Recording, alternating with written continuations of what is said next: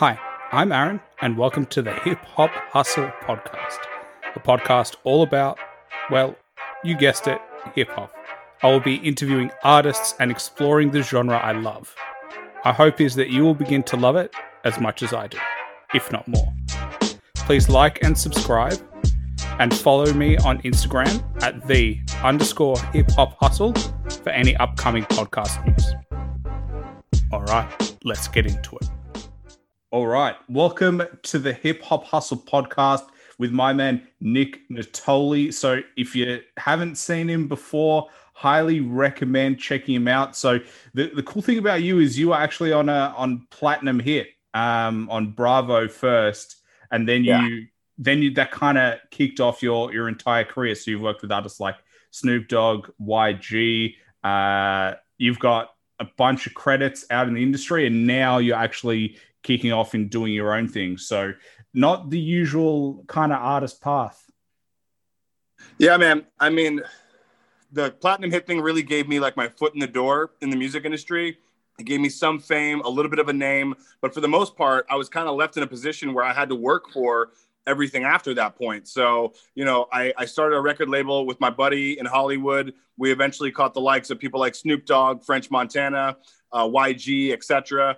And I delved from being a writer to being a producer, and that really opened up the artist thing for me. So once I became a producer and started producing for people like Snoop, etc., I started really doing my own artist stuff kind of behind the scenes, and I was still working with other big artists and kind of learning what they did. And being an artist was always in the back of my mind. And then eventually, once I got signed to Warner, it was like a real opportunity for me to go, balls deep into it. So were you surprised when they started hitting you up? Like, I imagine that's a period of time where you kind of can never really prepare for. Yeah, I mean, like for me, even though, I have a manager, I have a management team and stuff, I'm always managing my own career. I'm always hustling. I always outwork my talent. Any opportunity that you've seen me get in the past 10 years, I've taken that and I've elevated it into something much bigger. So like Platinum Hit got me on national television. I took that and turned it into a career with Snoop Dogg and French Montana.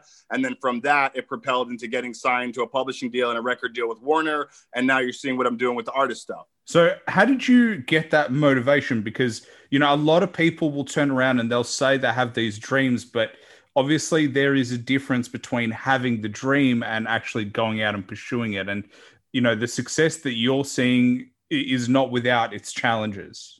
Sure. Yeah, man, I'll attribute all my motivation from coming from absolutely nothing. Like my family is, we don't come from money. We never had a golden spoon in our mouth, etc. So it's always been whatever you're going to get, you're going to go out and bring back to this house. It's not going to be given to you. So for me, I was on the street at one point, a couple of years before Platinum Hit, actually. I was fully homeless, not a dollar in my pocket, and just trying to figure out like what I was going to do. So for me, I've always been a hustler. And the moment I got on national television, I just took that opportunity, like I said, and I ran with it, and nothing could stop me.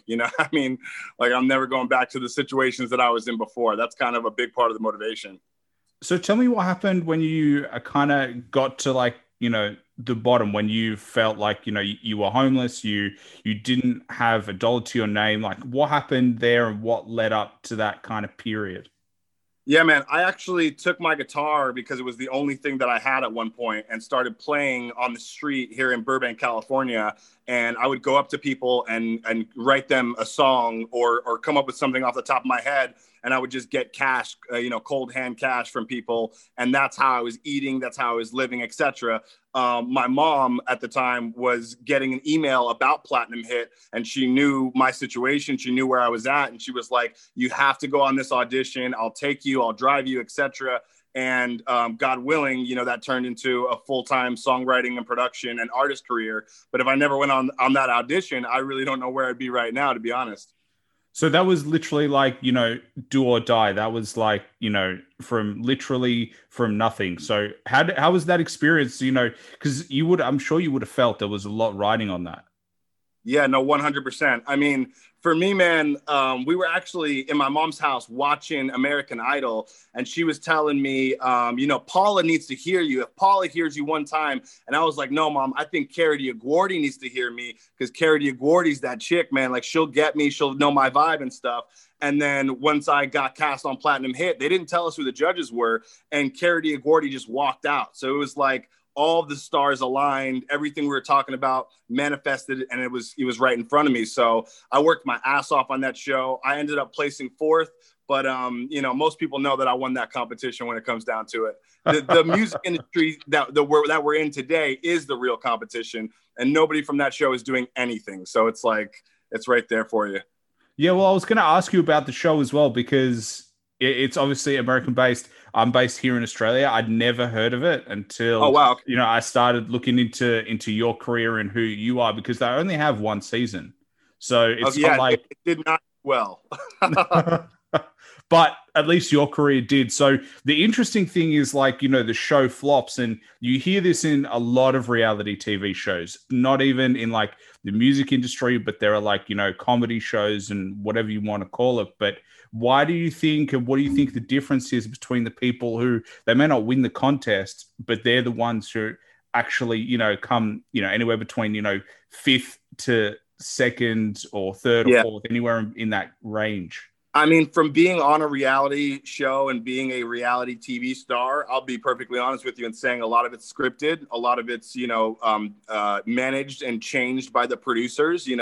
They really want to appease their audience at the end of the day. So if they, think somebody is cute, or if they think somebody will definitely sell records because they're in this, market or genre, they'll push for that person to win for sure. I think a lot of that was in my case, to be perfectly honest with you. I was like the bad boy on the show. I was like talking shit about everybody else and everybody hated me. So I feel like I kind of got myself out of the winning of that show on my own, to be perfectly honest with you. So you were just kind of just having the competition, and they wanted the clean image. Yeah, 100%. Well, every TV show's out to make money as well. Like you don't make a TV show to lose it. So, but I was going to ask you as well, because I noticed when they listed kind of your background and what you were doing, they listed you as a telemarketer. Yeah, because that's what I was doing at the time. I was working. It's so funny, man. I was working at Dish Network selling TV programs to people over the phone as a telemarketer. And when I got the news that I was going to be on Platinum Hit, I was still working at Dish Network. So I actually got to walk into my boss's office and take the Dish Network pamphlet and show him. I said, this network right here, this Bravo? And he's like, yeah. I was like, I'm about to quit because I'm about to be on it. Epic moment in my life. So you're one of the few people that can turn around and go, I had that quit moment, that I can go into my boss and go, this is over. 100%, man. I mean, coming from nothing, like my family didn't have money and stuff. So for me, I've always had to work at a ton of, different shit jobs all over the world. So for me, I kind of take all of the work ethic that I had at those jobs and apply it to the music industry. I treat this like a day job. I treat this like it's a real, career, which it is. So it's like I'm up very early. I'm promoting my music. I'm working 12 to 16 hours a day, either on my craft or, getting it into the right hands, etc. So it's only helped me, especially the telemarketing aspect. Yeah, well, I was actually going to say, because I used to be in sales and selling over the phone. So I used to work for one of the big banks here, and they would come in and I would just sell and I would just clear products. But now, because I've got a full-time job as well, I like to call it my quote unquote real job, but don't tell my boss this is my actual real job. But like the cool thing is that the sales hustle taught me so much, like just that ability to, all right, what do people want to hear, the way to put things out, just even in the way you speak to individuals will change the way you can actually come across. Totally. I mean, at a telemarketing job or any phone job, you're learning how to pitch something. You're learning how to pitch your product, have, a tolerable voice that people can hear and hear clearly. And for me, it's like I kind of applied that to the rap game. Like, I don't like the mumble rap. I'm very clear spoken with my lyrics for the most part. And I hustle just like I would, when I was working at one of those jobs. So it's only helped me and made my career, I feel like, advance tons, just because I have that experience. I think it's underrated that, the experience that you get from working like, that 9 to 5, that hustle, that it kind of shows you this is not what you want. Like, it kind of shows that, like, I look at my life and I'm like, and I actually had this discussion with one of my friends, like literally yesterday. And I was like, if I look back on my life and I spend the next 40 years in a job where someone's telling me what to do, how to think, when to arrive, it's just not something I think I could do. And I think a lot of people are feeling that they're just too scared to take the risk and go for something. Yeah, 100%, man. I mean, when you put yourself out there, it's like you really have to have some balls in order to do that. You know what I mean? And any sort of experience where you've had, where, like you said, you had a boss telling you what time to be there, etc. That's only going to motivate you more if you get involved in entertainment or something, that so that you never have to go back to something like that. And for me, I was like, well, Platinum Hit, didn't make me a millionaire, but I'm going to make myself a millionaire off of Platinum Hit, and I'm going to elevate that to the next thing. All because I don't want to go back to my old life. I don't want to go back to living on the street. I don't want to go back to answering to the man and fucking, punching in a clock and in. It's like, who wants to do that, man? And the irony is you probably work harder now than you ever worked in the past. The only difference is that you get to decide what you do, how you do it, when you do it. And there is something that's way more empowering about, the 12 to 16-hour day that you decide versus the 8-hour day that somebody else tells you that you have to do. For sure. And it's a lot more of a competitive business. At the end of the day, anything in the entertainment industry is just way more competitive. You know what I mean? Like my ex-employees at Dish Network weren't like trying to jump over me to get some weird opportunity or something. So it's like, there's really no friends in this business. You get fucked over a lot of the time. And so I have tough skin because I just have tough skin. You know what I mean? I come from the bottom. So it's like, for me, I'm ready for anything. But at the same time, I know I wouldn't be experiencing this in that old profession. This is a way harder industry.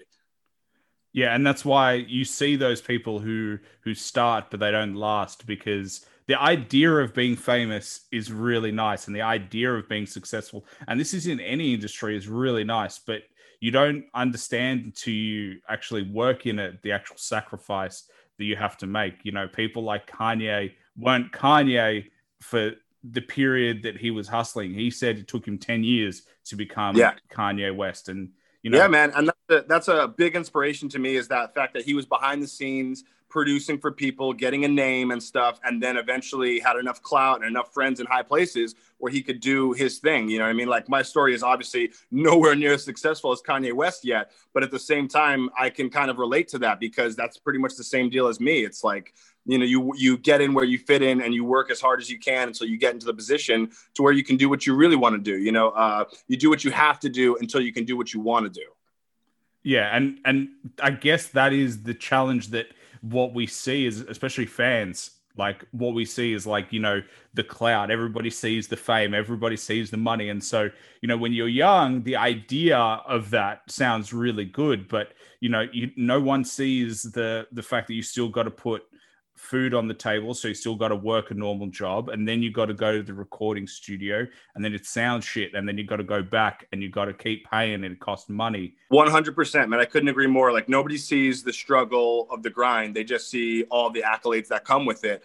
I was alone in a bedroom singing and playing my guitar every time I got off of work from a place like T-Mobile or Dish Network, etc. So for me, I was preparation. When preparation meets opportunity, that's the definition of success. So for me, like, I was prepped and ready for Platinum Hit, and I blew those producers away the first audition. I was a shoo-in, and that's all because I was nonstop working on my craft, even working a shit job like Dish Network, etc. I was always like, I need to be prepped for when the opportunity comes, and it did. Well, it's funny because even just speaking to you, like, I can see you as the salesperson. Like, myself right now. Well, it's funny because like I train and I coach and I hire salespeople. That is essentially what I do. So when I see you and the way you speak, I can imagine you back on the phones hustling the same way, just the same tonality, just going hard and just not holding back. 100%. I could sell a ketchup popsicle to a woman wearing white gloves, and that's any day of the week. So. Well, I was going to ask you because you mentioned your mum, but what was your life growing up like? How was that period of time for you, and how soon did you realize that you wanted to be an artist? It was very rough. I'll start there, like extremely rough. We had no money. We don't have a huge family, so it wasn't like there was a lot of outside help that we could get. My mom was very young. She was 18 when she had my brother. She was 20 when she had me. So we struggled, man. Like she moved us from Garfield, New Jersey, which is where I'm originally from, to Burbank, California.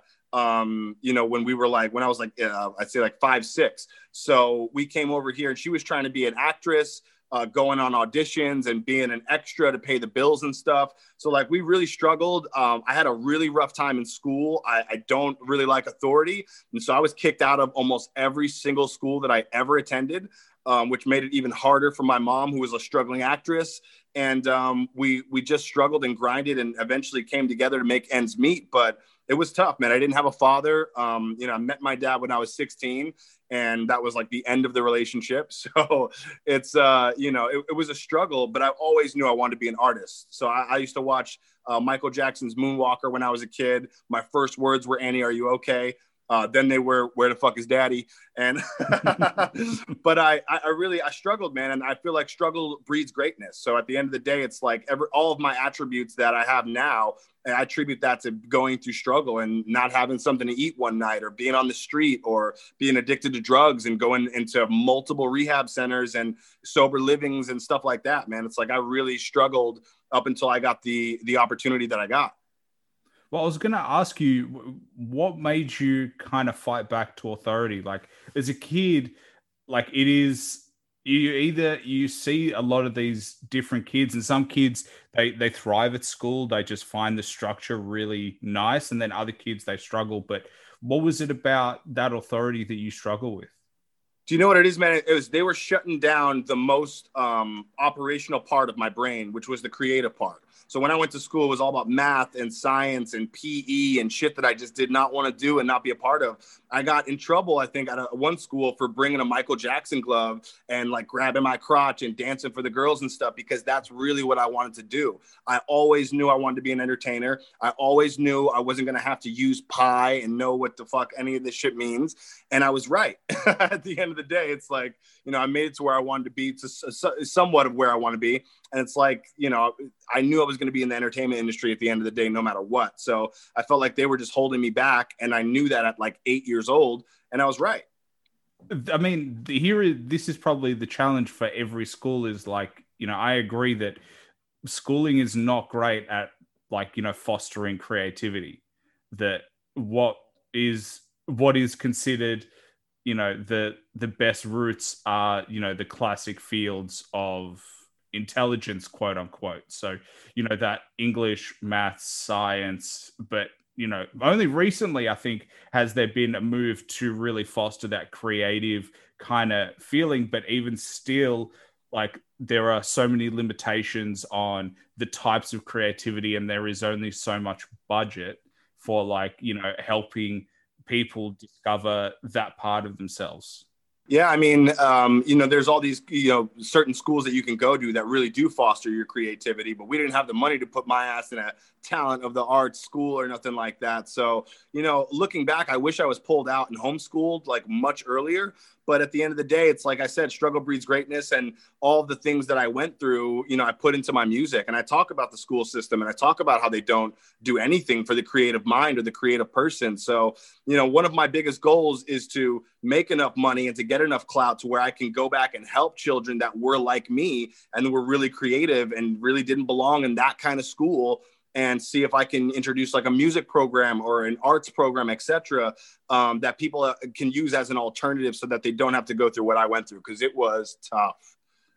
Yeah, I think that's a great idea, and admirable for you to have that as one of your goals to set, that give back to the community. And you see a lot of people doing that now, which is, I think it's a change that has come, and a wave that artists are now realizing, what, my duty to society is more than just creating art. It is to give back and help others Yeah, succeed in a way that I wasn't able to, and give them opportunities that I didn't have when I was growing up. totally. Yeah, I mean, like if I could do it, I would literally build my own school where people can come in and learn on their own time and learn what they wanted to when they wanted to. Because one of the biggest struggles for me was the lack of freedom. I felt like a slave in school. You know, I had to be there at 8 o'clock, and I had to sit and listen to this lady, and I had to do this. And lunch was over when they said it was over, and it was just so much control. And a lot of my music talks about, you know, going against the system and going against the control system. And I feel like I felt that back then, and I still feel that now. I feel like human beings should be somewhat free to kind of create and do whatever they want to do, you know, obviously with certain limitations. But for the most part, I don't think that they should be in some sort of a slave type school system where they're forced to do anything. I think forcing a kid at an early age to abide or to do whatever it is that your agenda wants them to do is a form of slavery. And it's not, you know, I don't think it's conducive. Yeah, I think it's a weird mix, because I definitely see, like, I personally liked school. I liked high school way more than I liked primary school as a kid. But I think part of it is finding a balance of understanding, like, the challenge that we have is that it is like, you know, every person learns exactly the same way, learns exactly the same thing, and you just go up the levels. And the challenge is that people learn differently. Like, I reckon I'm a good audio, like, when I listen to things and then I can interact, and like, I love language. So hence why I'm doing this. So like, I'll learn way more by talking to you than I will by reading about you. And Same. that is like my style of learning. Like, I'd rather discuss an idea rather than just listen to somebody who just says it at me or read it. So like, that's why I love audiobooks. Like, it's like someone talking to me. And so then in Yeah. my mind, I'm like, oh, that's an interesting idea. I can think about it. But Yep. it's not the same when I'm like reading it off the page. So I think that schooling lacks that ability to really use different people's learning styles. And, you know, teachers struggle with that, because you've got 30 kids in the class. How are you going to adapt to every kid in the class? All of them, 100%. And everyone's graded the same. And, you know, everyone's on the same kind of scale. And not every kid is, like you said, the same. Every kid is unique and every kid is different. And they did a very good job of confusing me and making me believe that I wasn't smart, that I wasn't intelligent, you know, that I couldn't comprehend the reading and stuff that I was doing. And that really wasn't the case. You know, I couldn't do it on a test on Friday after we read the book on Monday. Do you know what I mean? Like, that wasn't what I was good at. But I could, you know, create an idea in my mind about what I thought about what I read. And, you know, the kid sitting next to me, Bobby, could never do that. And I could write a song about the story we just listened to or wrote, you know what I mean? Like, but this kid couldn't. So why are we being graded the same? Why are we being looked at the same? You know what I mean? And grades, I feel like, really affect kids. You know what I mean? Like, failing something and seeing an F on your paper, it's like, it'll really hurt somebody's feelings and kind of make them feel less than. And for me, you know, the unified school districts that I went to, they made me feel less than. You know what I mean? Like, it wasn't until I got into the music industry that I started to get a confidence and a feeling of worth or self-worth, because I was able to write that song or write this lyric or do this rap very well. And that's when I started getting the, you know, accommodations, and people were like telling me, you're amazing. It's like the first time I heard that shit. Yeah, and they don't teach you life skills either. Like, you know, like simple stuff. Like, I feel like there's so much. Like, because I worked at the bank, like, I learned financial things from working there. I had to know the products, I had to know how things work. And I was Right. like, imagine if people actually learned this at school, the way credit works, the way, Right. you know, up to works, like how to manage finances, like, you know, Yep. basic accounting that, you know, they're like, you just don't learn that at school. You don't learn how to change a tire. You don't Yep. learn how to, you know, do those basic things. Like, I'm not a handyman at all. Like, I Yeah. can't do any of that shit. So I, and I, Same. and I'm just like, well, I didn't learn that at school, but I did learn how to read a book. And as that was so helpful. So it's like really difficult. And then maths, I was like, it got to a point and I was like, no, I did like advanced maths in like year 11 and 12. But Okay. it honestly, it got to the point when they started introducing letters, and I was like, man, this is English. This is the wrong thing. But they used to ask me questions, and like I was like, I have no idea what is going on. I go to the teacher and I'd be like, hey, can you explain this? And he was like, yeah. And then it would make sense. And the first question was about apples. The question 2 is the exact same question, but it has oranges. And I'm like, I got no idea what's going on. Like, it's exactly the same, but they just changed what the thing is. And I that's when I realized, all right, Aaron, you thought you were good at maths, and I was when I was a bit younger, but that level of maths was too high. So I stuck to my English and stuck to that kind of stuff. Yeah. If we were getting, if we were in like an ancient culture, an ancient civilization, they would teach us the things that are going to be applicable in our lives. So we might have to learn how to hunt and throw a spear. We might have to learn how to make, our own clothing. We might have to learn how to, defend the homeland and stuff like that.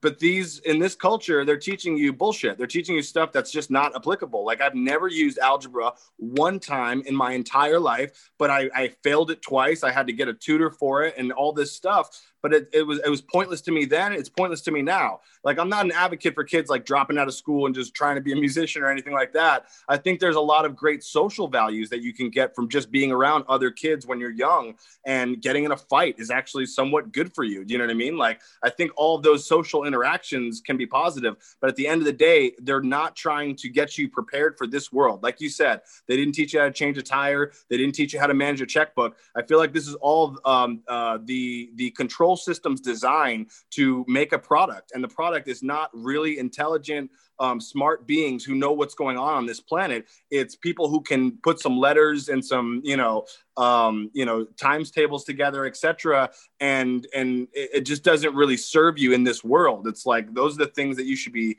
learning, and you're not learning them in school. So I'm like, what's the point? I wonder if that's why creativity is not fostered as well, or traditionally hasn't been fostered as well, because the thoughts that quote unquote creative people, and I believe everybody's creative, you just have to know how to unlock it and what it is that is creative to you. Like, I can't, write things down, in the sense that, like, I can't draw. Like, drawing, I have an image in my mind and I cannot draw to save my life, but I can use words and I can use language and I can perform and be in front of people and speak. And that is my creativity. That is my version. Can I play an instrument? Right. No. Can I sing? No. But we just have to find our own stream. And I think that once you do it, it unlocks a different type of thinking, rather than, by the book, very structured. Sure. At the end of the day, I think that creativity really brings people together in ways that, the government or the control system don't really want. I mean, the majority of the people that are super duper crazy creatives, they turn to people like Michael Jackson or Tupac Shakur, and they eventually have a creative idea about the United States government or other governments around the world that are probably not that favorable to the American government. So, or any government. So it's like, at the end of the day, I do think that they're trying to shut down creativity at an early age to, like I said, create a product of a person who's really not going to have a creative idea about the vaccines, or have a creative idea about, government restrictions, and if they think it's bullshit or not. You know what I mean? They just want people who go along with the system and do their algebra. Well, I've always thought that, the way to test an idea is that you talk about it. So if you have an idea, Nick, and I disagree, and then we have a discussion about your opinion and my opinion, and if either one of us at the end of that discussion goes, actually, you know what? The other person made a really good point, and it changes the way I see things, that is good, because it means that my opinion wasn't as well formulated as yours. And if you can, convince me otherwise, then that is the way that we kind of move forward, rather than the combative, like me against you. Like, I hate this idea of debates. Like, it's weird to me, the idea of a debate. Like, why can't we just talk? There's no winner. We both win because of the discussion. Like, exactly. Why is it that there are judges that sit and go, oh no, you won because I'm the third party and I just listened to you? It's just strange to me. Like, why can't we just talk and just see where we end up? Yeah, I agree, especially like with all these reality TV shows like American Idol and stuff where they just judge about people. It's like you don't know how somebody's going to react to this rapper or this singer, etc. And here you are telling them, no, and that you're not good or this, that, and the third. I don't really believe in the grading system. I don't think that we should be grading people because at the end of the day, it's like that F stuck with me. You know what I mean? Does my teacher remember what she gave me today? Absolutely not. She has no idea who I am. But for me, I remember the letter grade that she gave me and how it affected me. And it's like, you don't need to be doing that, especially to children who are hypersensitive, just learning who they are in this world. And you're telling them who they are. You're telling them they're an F. It's like, I don't agree with it. And I agree with what you said about debates, man. At the end of the day, two people coming together and having the same goal to walk out of it with a peaceful understanding of one another's opinion is everything. You know what I mean? That's really how the presidential election and all that stuff should go, or the presidential debates, etc., should go. But it's not. And that's like, again, by the control system, in my opinion. Yeah, I think it's just this strange me versus you. Whereas in reality, we can succeed together. Like if you succeed, Nick, it doesn't mean I can't succeed as well. And that is, I guess, the strange kind of weird place that we are right now. And I guess it feeds into, just the feeling that we have in terms of politics as well. And it all feeds into one another. But there is this my side versus your side, where in reality, like if we just came together and just spoke, like both sides would probably get a bit of clarity on, what, maybe they have some okay ideas. Maybe this idea for this policy is not the worst. And maybe on the other side, they'll be like, well, your opinion on this different idea is good, and we can kind of work together. But it's like, I don't know, it's just too much. I'm on this side, you're on that side, me versus you. And no matter what you say, I'm going to disagree with. And that just doesn't help any human at all. I agree. And you see that Hegelian dialectic get played out in many other areas of our social settings. It's like, that's the race thing right now. It's like we have this amazing race war that's happening where blacks and whites are, everyone's fighting. And it's like, at the end of the day, if they came together and spoke to one another on like the world's largest panel, we'd probably have this thing that the government doesn't want us to have, which is called peace. At the end of the day, divide and conquer is the greatest strategy of any controller in the history of the world. And you're seeing that nonstop. It's just divide and conquer. We have it going on with the mask society right now and people who don't really want to wear a mask. It's like, we're not coming together, and we're not coming together based out of love. And that's causing this hatred and this terrible dynamic in my country, I'm sure in yours as well, where people are just not coming together and talking about the problem, and instead just judging and hating each other based off of what they believe, etc. So it's like, you're totally right about that, man. There should be no debates. Well, I feel like the US kind of amplifies everything that is here as well. So like every time I look at anything, it's like it's taken to the extreme, which is challenging, because it's like, well, no, let's dial it back a little bit. It doesn't have to be 0 to 100. We can slowly ramp up. And it's something you learn in sales, is that, when you speak to somebody, you don't start at 100. You start low, because once you get to 100, you can't go back down. The other person's at 100 as well. So you got to like slowly just build. And if you have to go up, you'll go up. But I feel like we're at a point where people are ready to go to 100 at a moment's notice, when, it can be resolved at 10%. Like you can just have like that. And we just struggle with that. And I think we're not great at interacting with other humans. I think we've forgotten how to just talk and just how to listen. Yeah, I think there's shades of gray with almost anything. And I think that the controller's job is to make it seem like it's very black or white. So like with the mask thing, for instance, just an example, they're saying that people who don't want to wear masks are trying to get you sick and they're trying to kill you. And it's like, at the end of the day, a lot of them, have respiratory problems. A lot of them have asthma. A lot of them, have real anxiety and don't want to be locked in a mask all day. It's like, they're trying to make it seem like if you're not with us, you're against us, and you're against us in the worst way if you're not with us. And that's really not the case. A lot of these people are just good, kind-hearted people who just don't want to wear a mask. Do you know what I mean? That exists. You know what I mean? Like, yeah, I just think that, everyone amplifies the worst of the quote unquote archetype. So if like you're an anti-masker, that word itself is so divisive. That is like, you Yeah. know, that is filled with, if I say anti-masker, what is the image that comes to your mind? It is probably going to be middle-aged white man or Yep. woman who is Yep. privileged, who is well off, probably middle class or above, has, Sure. drives, a station wagon, drives a nice car, and then goes to the supermarket and abuses the people who work there. That is the Yeah. image that is in your mind, but it's not really reality. That is just what you see over social media, and that is what you see in terms of, that, of course, there are people like that, but that is not necessarily everybody. And for me personally, I didn't love wearing a mask, but do I do it? Yeah, I do. I did. For me, that's me personally. So, there is no kind of one fits all. Yeah, I agree, man. Especially to apply that same conversation to this whole cancel culture that's going on right now, and they're canceling, Warner Brothers characters and Looney Tunes characters that we grew up on. Pepe Le Pew's getting canceled right now, and the idea is back to that whole black or white situation. Well, if you watch Pepe Le Pew, he's kind of rapey. You're definitely going to be a rapist, and that's really not the case. So it's like, I watch Pepe Le Pew. I'm not a rapist today. It's like you have the opportunity to have these shades of gray in society. And some of this art that they're trying to get rid of is some of the greatest art that inspired me to even be doing what I'm doing today.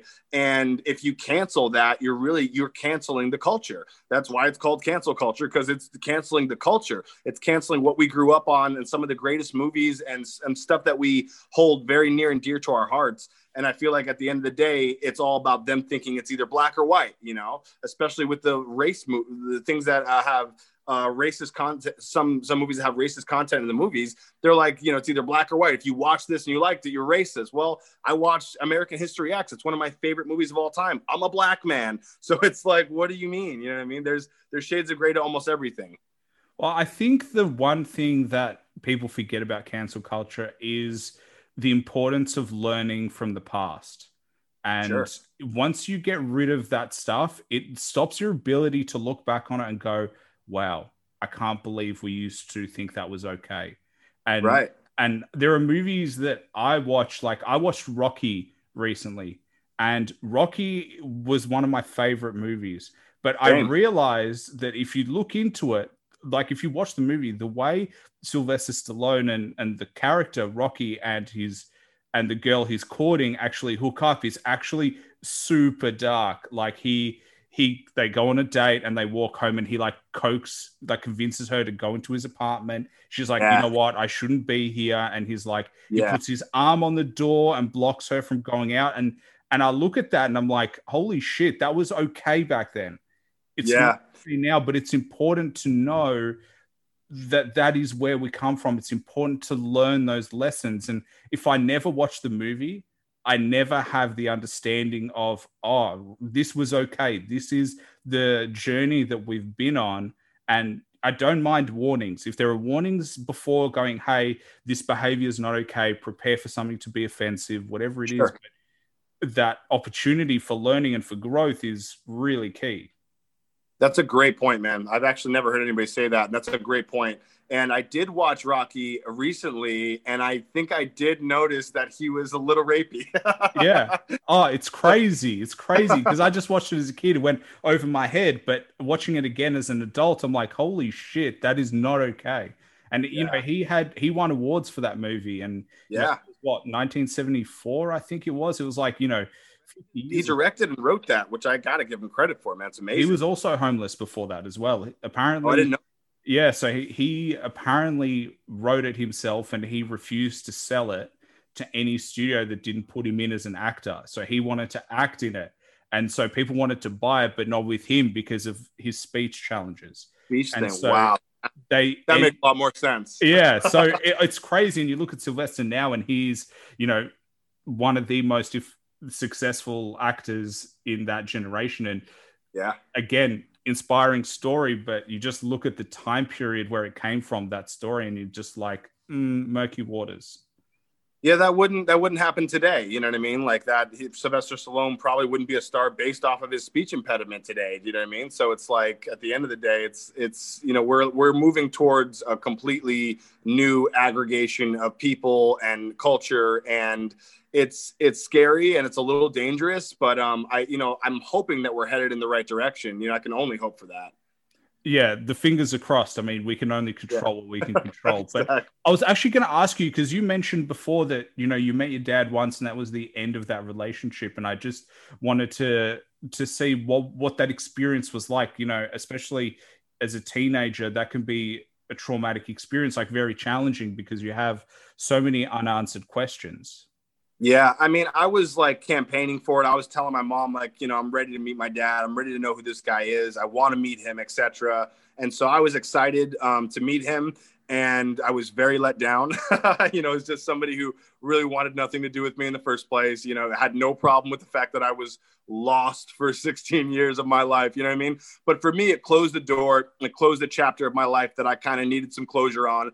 And it was one of the greatest blessings because I got to meet all of my brothers and my sister, who's on that side of my family, who I'd never met. And they're still in my life today. I'm about to go see them in a few days. And we have a great relationship, and it's been continuous. And so I didn't get a dad, but I got, four brothers and a sister. And, that's a blessing in disguise. So.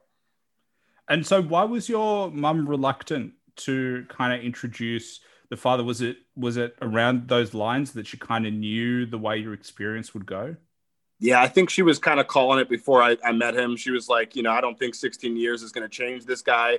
I knew him back then. You don't know him. The whole story was like, you don't know him in the beginning. Like, and I think I really started asking when I was pretty young, and she just kind of deflected it. And, we had a stepfather in the picture, so there was that whole dynamic of like, I didn't want to step on his toes and, go meet my real dad and that kind of stuff. So, she kind of helped me dodge a bullet at the end of the day because she was right about who my dad was. You know what I mean? He's not a good guy.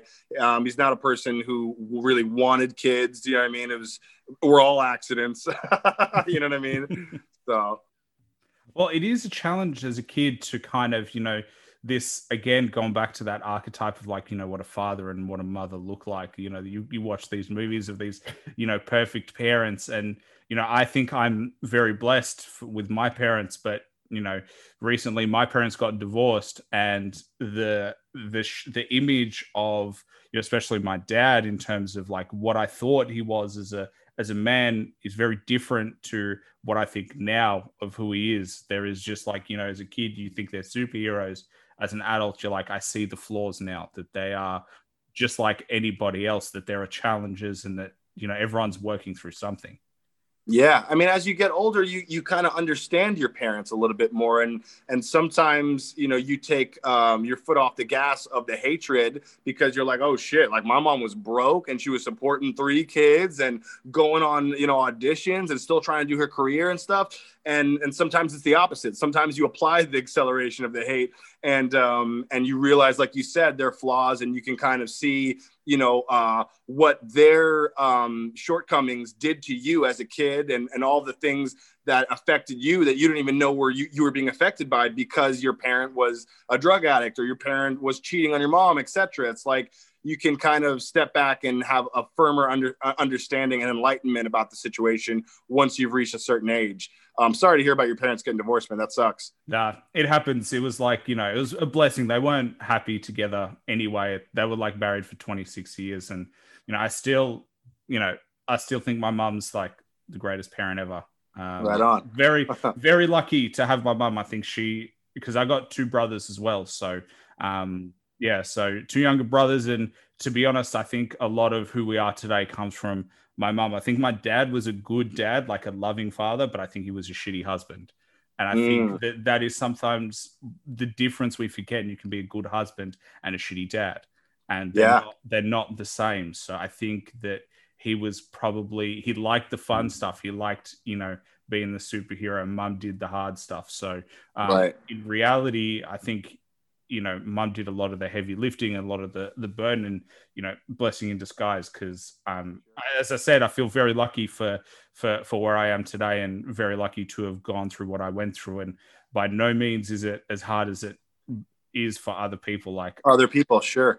And at the end of the day, it's like I try to remove some of that responsibility of both my parents and say, at the end of the day, I got out and I had to make, Nick Nittoli. So it's like, I don't want to keep, blaming the fact that I never had a father, that my mom was broke as fuck. It's like all those things are what helped me become me. And then I went out into the world and I did with what I could. So it's like, you want to obviously be conscious of it and know where some of your own shortcomings come from that might have been passed down through genetic traits or, not the dad not being around. But at the same time, you have to be an adult and pick up that responsibility and say, yeah, but I get to choose who I'm going to be. So, and that's where I'm at today. It's like, I've got no, ill will towards him or anything like that. My dad, I'm just more like, I understand you a little bit more and I'm not you, you know what I mean? So, and that's the greatest blessing that I could have ever gotten. It's like I made myself into the man I am today, and I don't really have to look back or blame or, point fingers. It's, it's nothing to me.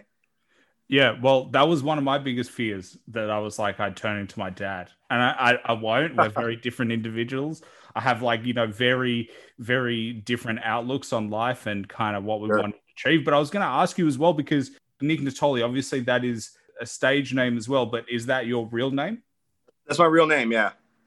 What's the origins of that name? Because like when I read it, I'm like, oh, he's going to be Italian. I'm Italian and black, man. It's a rare mix, but yeah. So I took my mom's last name. That's Nittoli, and we're from Italy. We come from Naples. If you trace it back to like our great grandparents, and my grandparents are actually two songwriters for Frank Sinatra. So I've always had a song. Yeah, they wrote a song called "Here's to the Band" by Frank Sinatra. So I've always had big shoes to fill. I've always kind of known that I want to be in this industry and put my own stamp on it. And they're not impressed by anything I do.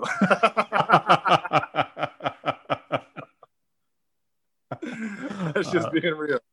That's so funny. But I say I'm Russian by heritage, so naturally I've always gotten along really well with like Italian people and like Greek people because the cultures are very similar. Like family is big, there is food is a really big part of the culture. And like, I just feel like when I meet those families, I'm like, oh, it's like being at home. Like it may be different food, it's a different language, but the feeling is the same. There is just a real emphasis on it. My girlfriend's Persian. She's from Iran. And the moment that I met her family and had dinner, I was like, I think I'm here to stay.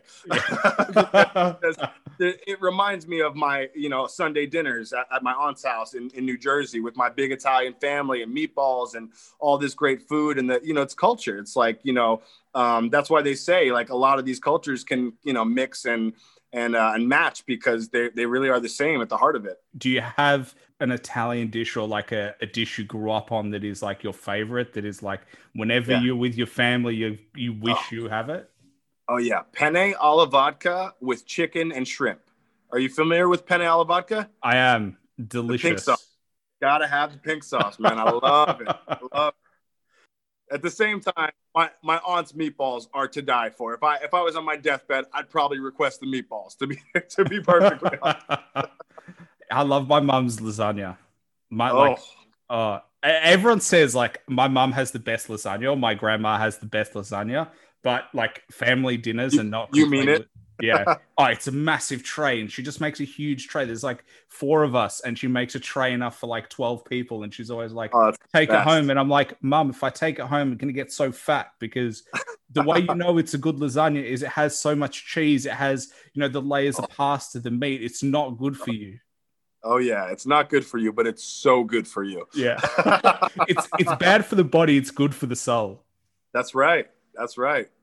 Going back to your music, because something that I noticed in terms of your music is that you're not specifically one genre artist. Like you have a lot of different kind of genres you hit, but do you feel like you're still working out where you really fit, or do you like going from one to the other? So my idea is to be the first multi-genre artist of all time. I've never heard of an artist who really, like, I just dropped a country album a month back, and then I just dropped an R&B album, and obviously like hip hop is pretty much my main bag. But I've never heard of a rapper dropping a full-on country album where they're not rapping and they're actually sounding country. So for me, I always wanted some of my favorite artists to delve into other genres and to do some cool shit like that, but they never did. And that's usually because the label's like, well, we're not going to know how to sell Bruno Mars as a country artist. We just don't know how to do that. So for me, I wanted to be the artist that I always wanted to have as a fan. So I'm literally the embodiment of that today. I'm like, I'll switch up the genre. I'll sing the hook kind of folk, and then I'll rap on it, or I'll do some, like I said, country album, etc. And that's really just to change the game. I'm really trying to be the first to do something like this. That's really what the motivation is behind that. Well, it was interesting because when I was listening to your music, I was like, all right, hip hop, you got me. Hip hop hustle. This is my shit. And then all of a sudden I was like, oh, this is so different. Like, it's just like, it's not generally the sound that I would listen to. So it was so interesting for me to be like, which Nick Nittoli we going to hit? Like, every album is going to be surprised. Am I going to get, the lyrical miracle? Am I going to go through the smooth flows? Because your flows are really good. As soon as I was like, oh shit, like, take away that auto tune, those songs with auto tune, and take away the country. And I'm like, oh, like, this is the stuff that you have to go into. So like, it was really interesting for me to be able to see like the blends and the different genres that you actually hear. I appreciate you listening, man. At the end of the day, I've done hip hop enough, I think, at this point to where people know I can rap and know I'm very serious with my bars and I'm very lyrical. So I feel like once I've kind of proved that to people, then I could start diving into some pop stuff and show them that I can sing, and then show them that I can be diverse and do multi-genre stuff. And you're only going to see a lot more of that. Like, I'm just going to take it all the way. I want to be one of the first artists to do a song in every different language. So for me, it's like, I got a lot of practice to do when my Chinese song comes out, but I just want to do something that's never been done. I mean, sometimes it might not even sound the best, or it might look whack, but for me, I'm loving it because I'm like, I'm breaking barriers. I'm breaking out of these boxes that the music industry and the control system has put on us for the past 100 years. It's like nobody's ever done. If nobody's ever done something, get ready and look out for the first Nick Nittoli thing to do it. Because I want to break the barriers. I just want to be different. I think that's an exciting thing for your career, is that like, you actually, as a fan, I have zero idea what you might do next. Right. Like, you know what I mean? Like, you will be the artist that is like, this is a new album. I got my fingers crossed that I'm going to like it, but I know for sure it'll be different. Yeah, and I'm putting out a lot of music because as a producer, I can chop it up really fast. I make beats in like, a minute 30, and they're 3-minute beats. You know what I mean? Like, I do it very quickly. And for me, putting out a lot of music was something that I really wanted from people like Eminem, and we only got like 2 albums a year. And I was like, come on, man, like, you could put out more music. So for me, the consistency and just putting out, a new record almost every month, etc., will kind of open it up for me to try these different genres and to try something, but still come back to the hip hop, still give people what they kind of want with the bars, etc., and hopefully still have a happy fan base. Well, the interesting thing about Eminem is he has hundreds of tracks on the chopping room floor. Apparently, I didn't know that. Yeah, he is extremely, extremely harsh on his own work, and if he does not think it's ready, he won't put it on the album, which is why he doesn't release music for so long, because he is like really critical. So he has just hundreds of tracks that he's made, but he doesn't think are ready. And I'm like, if Eminem doesn't think he's good enough, like, imagine what we haven't heard. There must be so much out there. And, something that you're probably feeling as well is it just must come through you like all the time. You've always got something to do. And, Eminem, probably more than any other hip hop artist, he doesn't really make that his money in other avenues. Like, you don't see Eminem often on movies. You don't see Eminem often on TV shows. Like, he might do the small cameo, but he is 100% musician. Yeah, agreed. I mean, I definitely want to delve into everything. My family is very like entertainment based. My grandfather is Joe Pesci's stand-in. So anytime you don't see Joe Pesci's face, it's my grandfather. Did he meet Joe Pesci? Oh yeah, no, Joe Pesci's like my godfather, man. I grew up with him in the house like all the time. He used to fly out to Jersey and spend the summer like just hanging with my grandfather all the time. And so I have that like I gotta ask you just quickly. yeah. I know you were gonna just before I forget about Joe Pesci because I love Joe Pesci and like Goodfellas and like how is he as a guy? Like I feel like he'd be a really interesting guy to just see. He strikes me like really old school, like very traditional in his beliefs and like, but just an interesting You dude to know, be around. it's so funny, man. You would never expect this, but he's actually very insecure, very self-conscious, and nobody doesn't feel Joe Pesci like Joe Pesci. Like he's not egotistical. He was putting together an album at my grandparents' house called Joe Dogs, and the reason why he was calling himself Joe Dogs was because he didn't want anybody to know that it was him singing on the album. That's how Wow. self-conscious he. And the record label was like, well, how are we going to sell this record if people don't know it's you? And he was like, I don't know. You're going to have to figure it out. So he's a really low key guy, likes to hang out in like low key places in Jersey, go to diners and eat. He loves to golf. He's very chill, very cool guy. And he's helped my grandfather out a ton. So I got nothing but good stuff to say about Joe.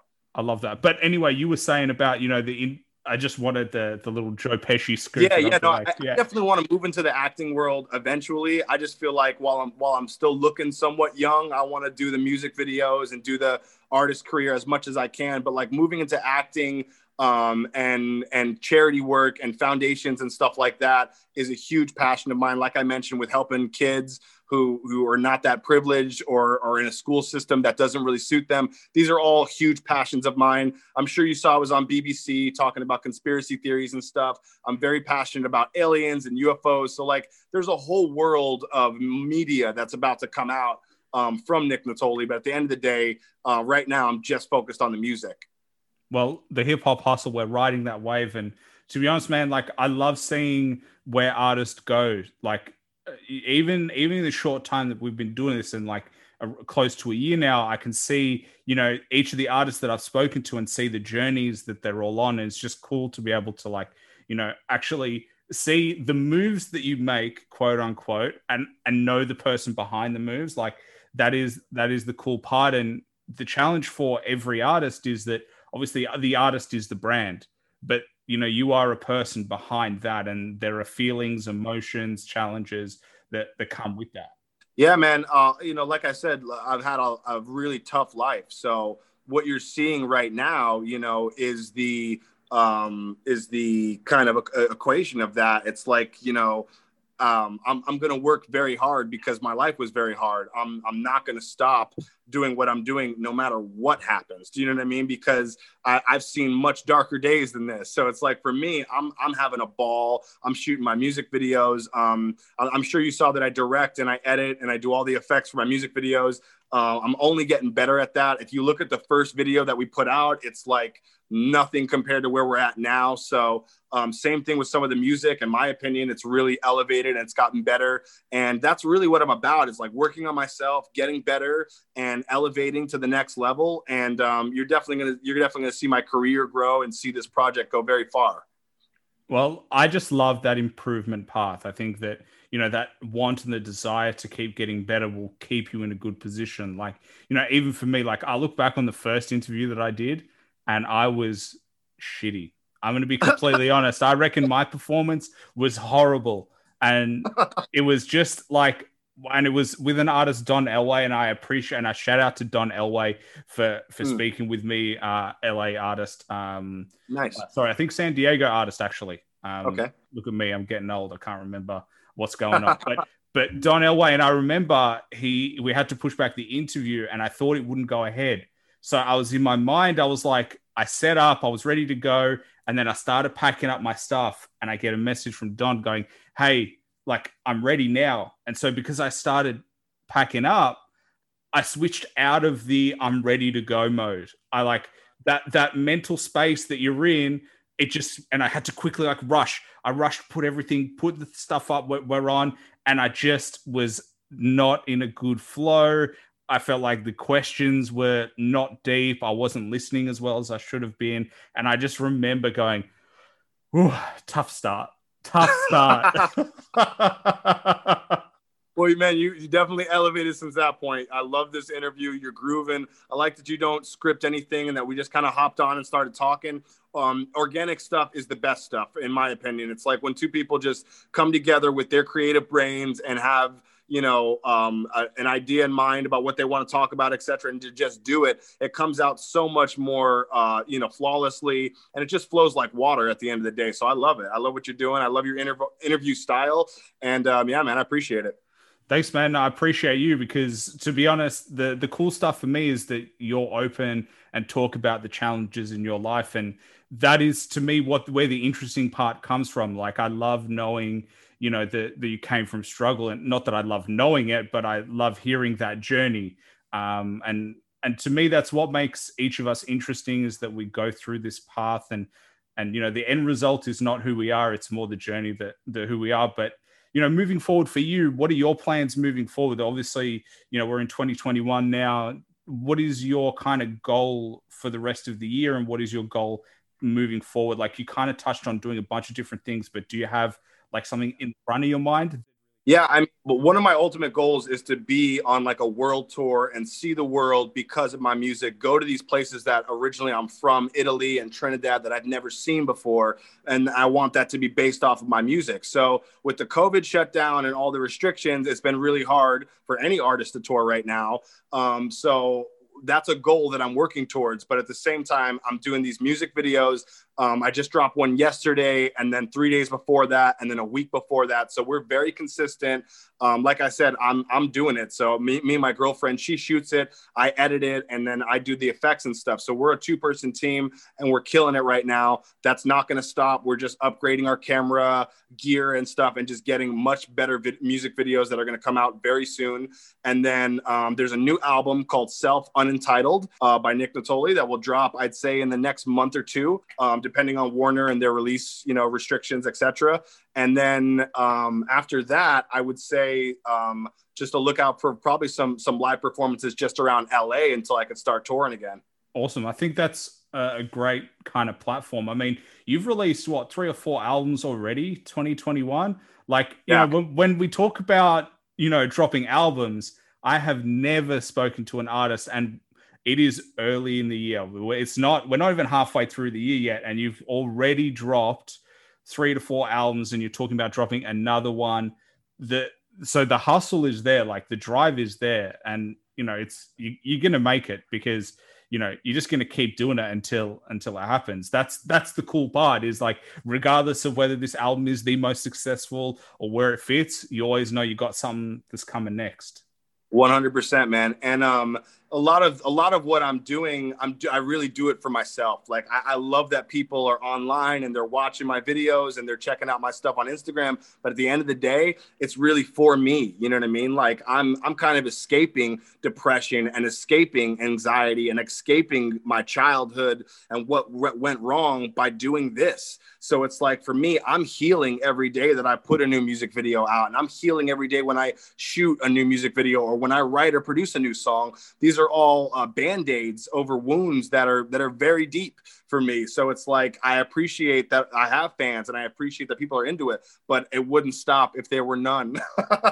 It wouldn't stop. I love what I do. So, and that's why there's been 4 albums released this year and another one on its way, because I love it, man. And I feel like not that not every artist loves it. I don't know if they love it as much as me, because some of my favorite artists, I feel that absence. They can take a year off, or they can go, relax on a beach and stuff. And for me, it's like, my favorite time is when I'm creating. So I feel like the genres change, though. Like, as hip hop, and I've mentioned this before on the podcast, but if we look back even 20 years ago, early 2000s, it's not as saturated as it is now in terms of how many people. And, social media has given everybody a platform to kind of do whatever they want. They don't need the backing of a big label. Right.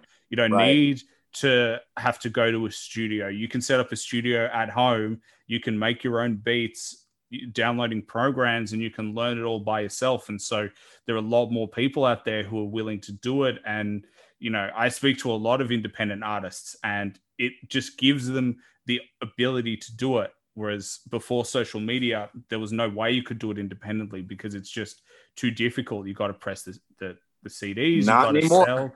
not anymore. And it's great. But Yeah.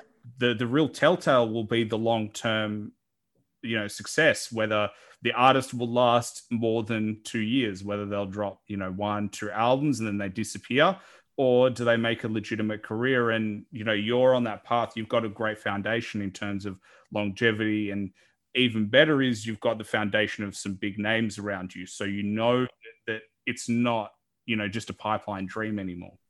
Yeah. I mean, one of the things that, got me signed to Warner was obviously some of those big names that I work with, but it was also, they knew that I was a hustler, man. They knew that like they wouldn't have to work that hard promoting my project because I would do that myself. So it's a self-serve music industry at the end of the day. Now you can just start your career. If you have enough money to put your stuff out and, promote it, etc., then you don't really need a big machine behind you. You've kind of become the big machine. And for me, what I was always doing, working with artists like Sam Bruno and Neon Hitch and Bianca Ryan, I was always watching what they were doing, kind of seeing where their mistakes came from, and always in the back of my mind thinking, well, I'm going to do it differently and I'm going to do it, the right way, etc. So for me, it's like, this was always the plan.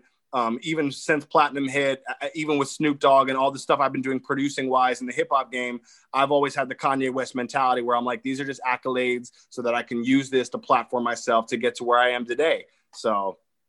And the good thing is you've got your unique brand. Like, I just love that, you are you, and there is no kind of fake. There's no lie in that. Like, when I speak to you, I know that this is not an act you're putting on. This is like legitimately who you are. And part of that is also, for people who listen to this, they won't see how you're dressed, but you're a bright colored dude. Like, all your music videos, they're all bright colors. You're always wearing like, just the most bright things. And, going to hip hop, usually most people wear black. That is like, quote unquote, the gangster thing to wear, but you're like the complete opposite. You're just wearing all these swirls, your yellows, your blues, your greens. But is that just, have you always been drawn to that type of dress? Yeah, man. I said this to somebody I was talking the other day, man. 6ix9ine, bitch stole my look. Like, he really... And so I kind of was in an awkward position when 6ix9ine came out with these kind of colors and the unicorn. I was like, man, am I going to shy away from that and not be me? Because I've been dressing like this since I was a 5-year-old boy, man. Like, I've always liked, a bright colors, neon colors, the kind of ethereal kind of look, the atmosphere look. And so, my t-shirts and hats have always represented like a galaxy. That's kind of my mind is always in the stars. And so what you see on my body is always like kind of, a nebula. And so for me, I was like, I'm just going to be me and be 100% and just be genuine and say, this is me. You know what I mean? Like, and if people don't accept it, that's fine. Then those obviously aren't my fans. But I know that a lot of people do like these colors and maybe they're scared to wear them. And maybe I'm like a symbol of something that they're too afraid to be, which might help them actually put on their neon pink t-shirt. I'm cool, man. Like, I'm straight, you know what I mean? Like, I don't really have any sort of, you know what I mean? Like, I don't have to hide anything or act like I'm something I'm not. I'm a straight guy who likes to wear pink and bright colors.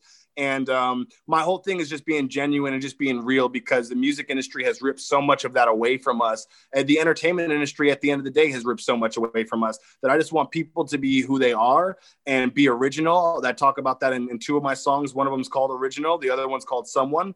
And I that's a message I'm trying to get to people. Just be you. Nobody else can do it like you. Everyone else is taken.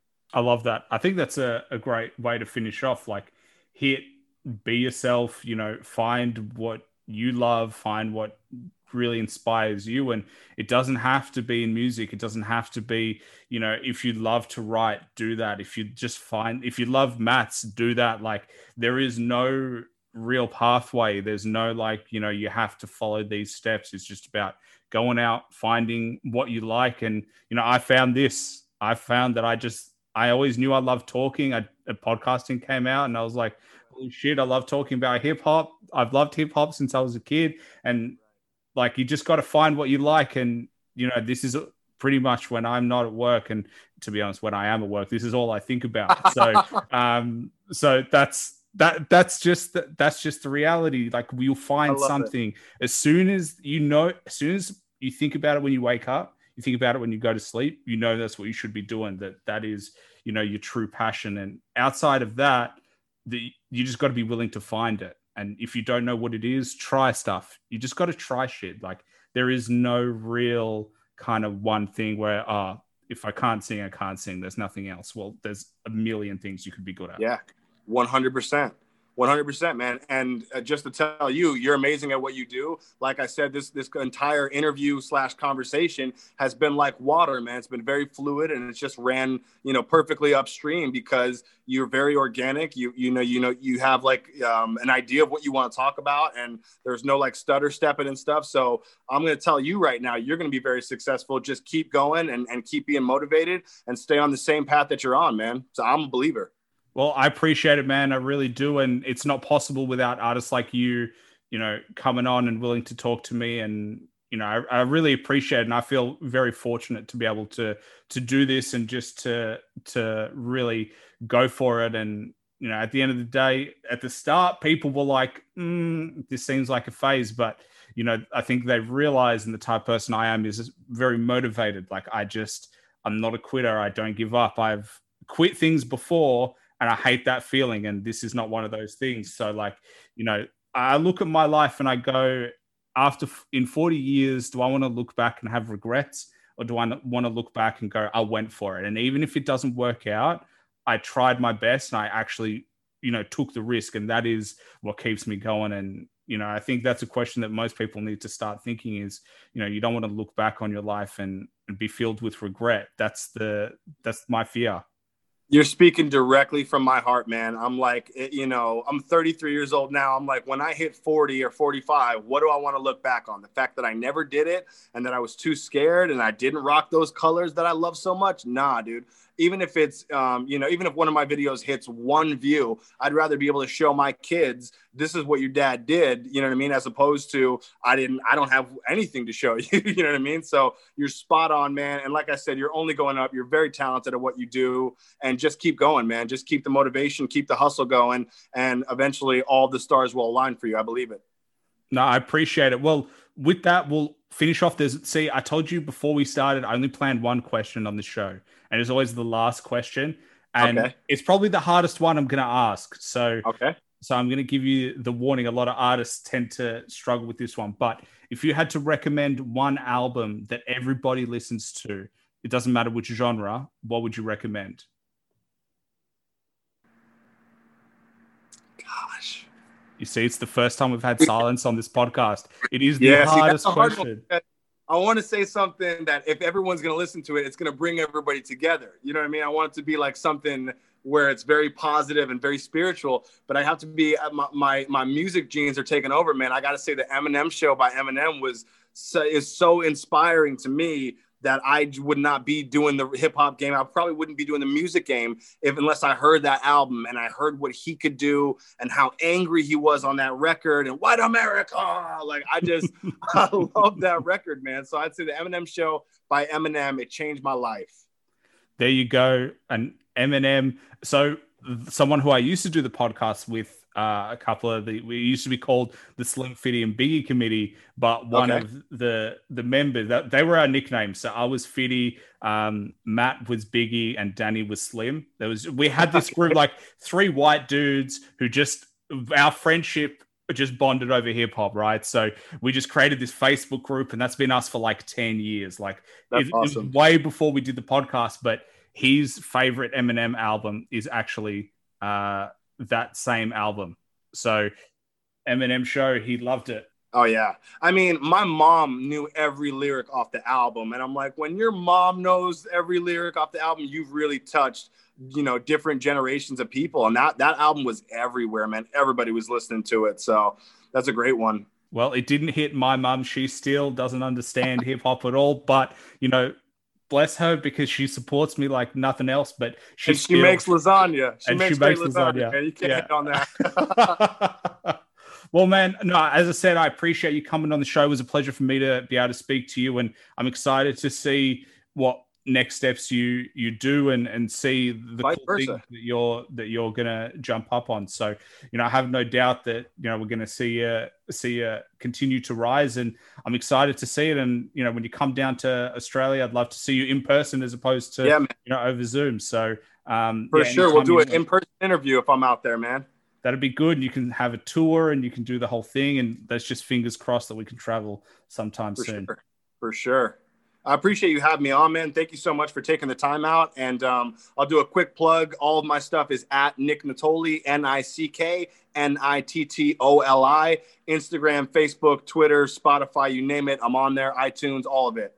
And you know it's not going to be boring. He's always posting. There's always something on. So if you want an artist that actually interacts, this is definitely the one to follow. So definitely check out Nick Nittoli. And as we said, 4 albums this year already, a 5th coming. There's, you know, that by the time this podcast releases, there are going to be more albums. It actually happens that quick. You know it. So we're probably going to be talking 6, 7, 8 albums by the time this comes out. But you know what? Definitely check him out. Star on the rise, and you know, again, worked with some huge artists and some ones we did mention, Zendaya as well. You've worked with, and just really cool, man. Like as I said, you know, really talented, and I'm excited to see what happens. Thanks so much, man. This was awesome. Let's do it again sometime. Definitely. You just tell me when, and I'm pretty much available all the time. Dope. Thanks for listening to the show. Please like and subscribe, and follow me on Instagram at @the_hip hop hustle for all upcoming podcast news. Bye for now.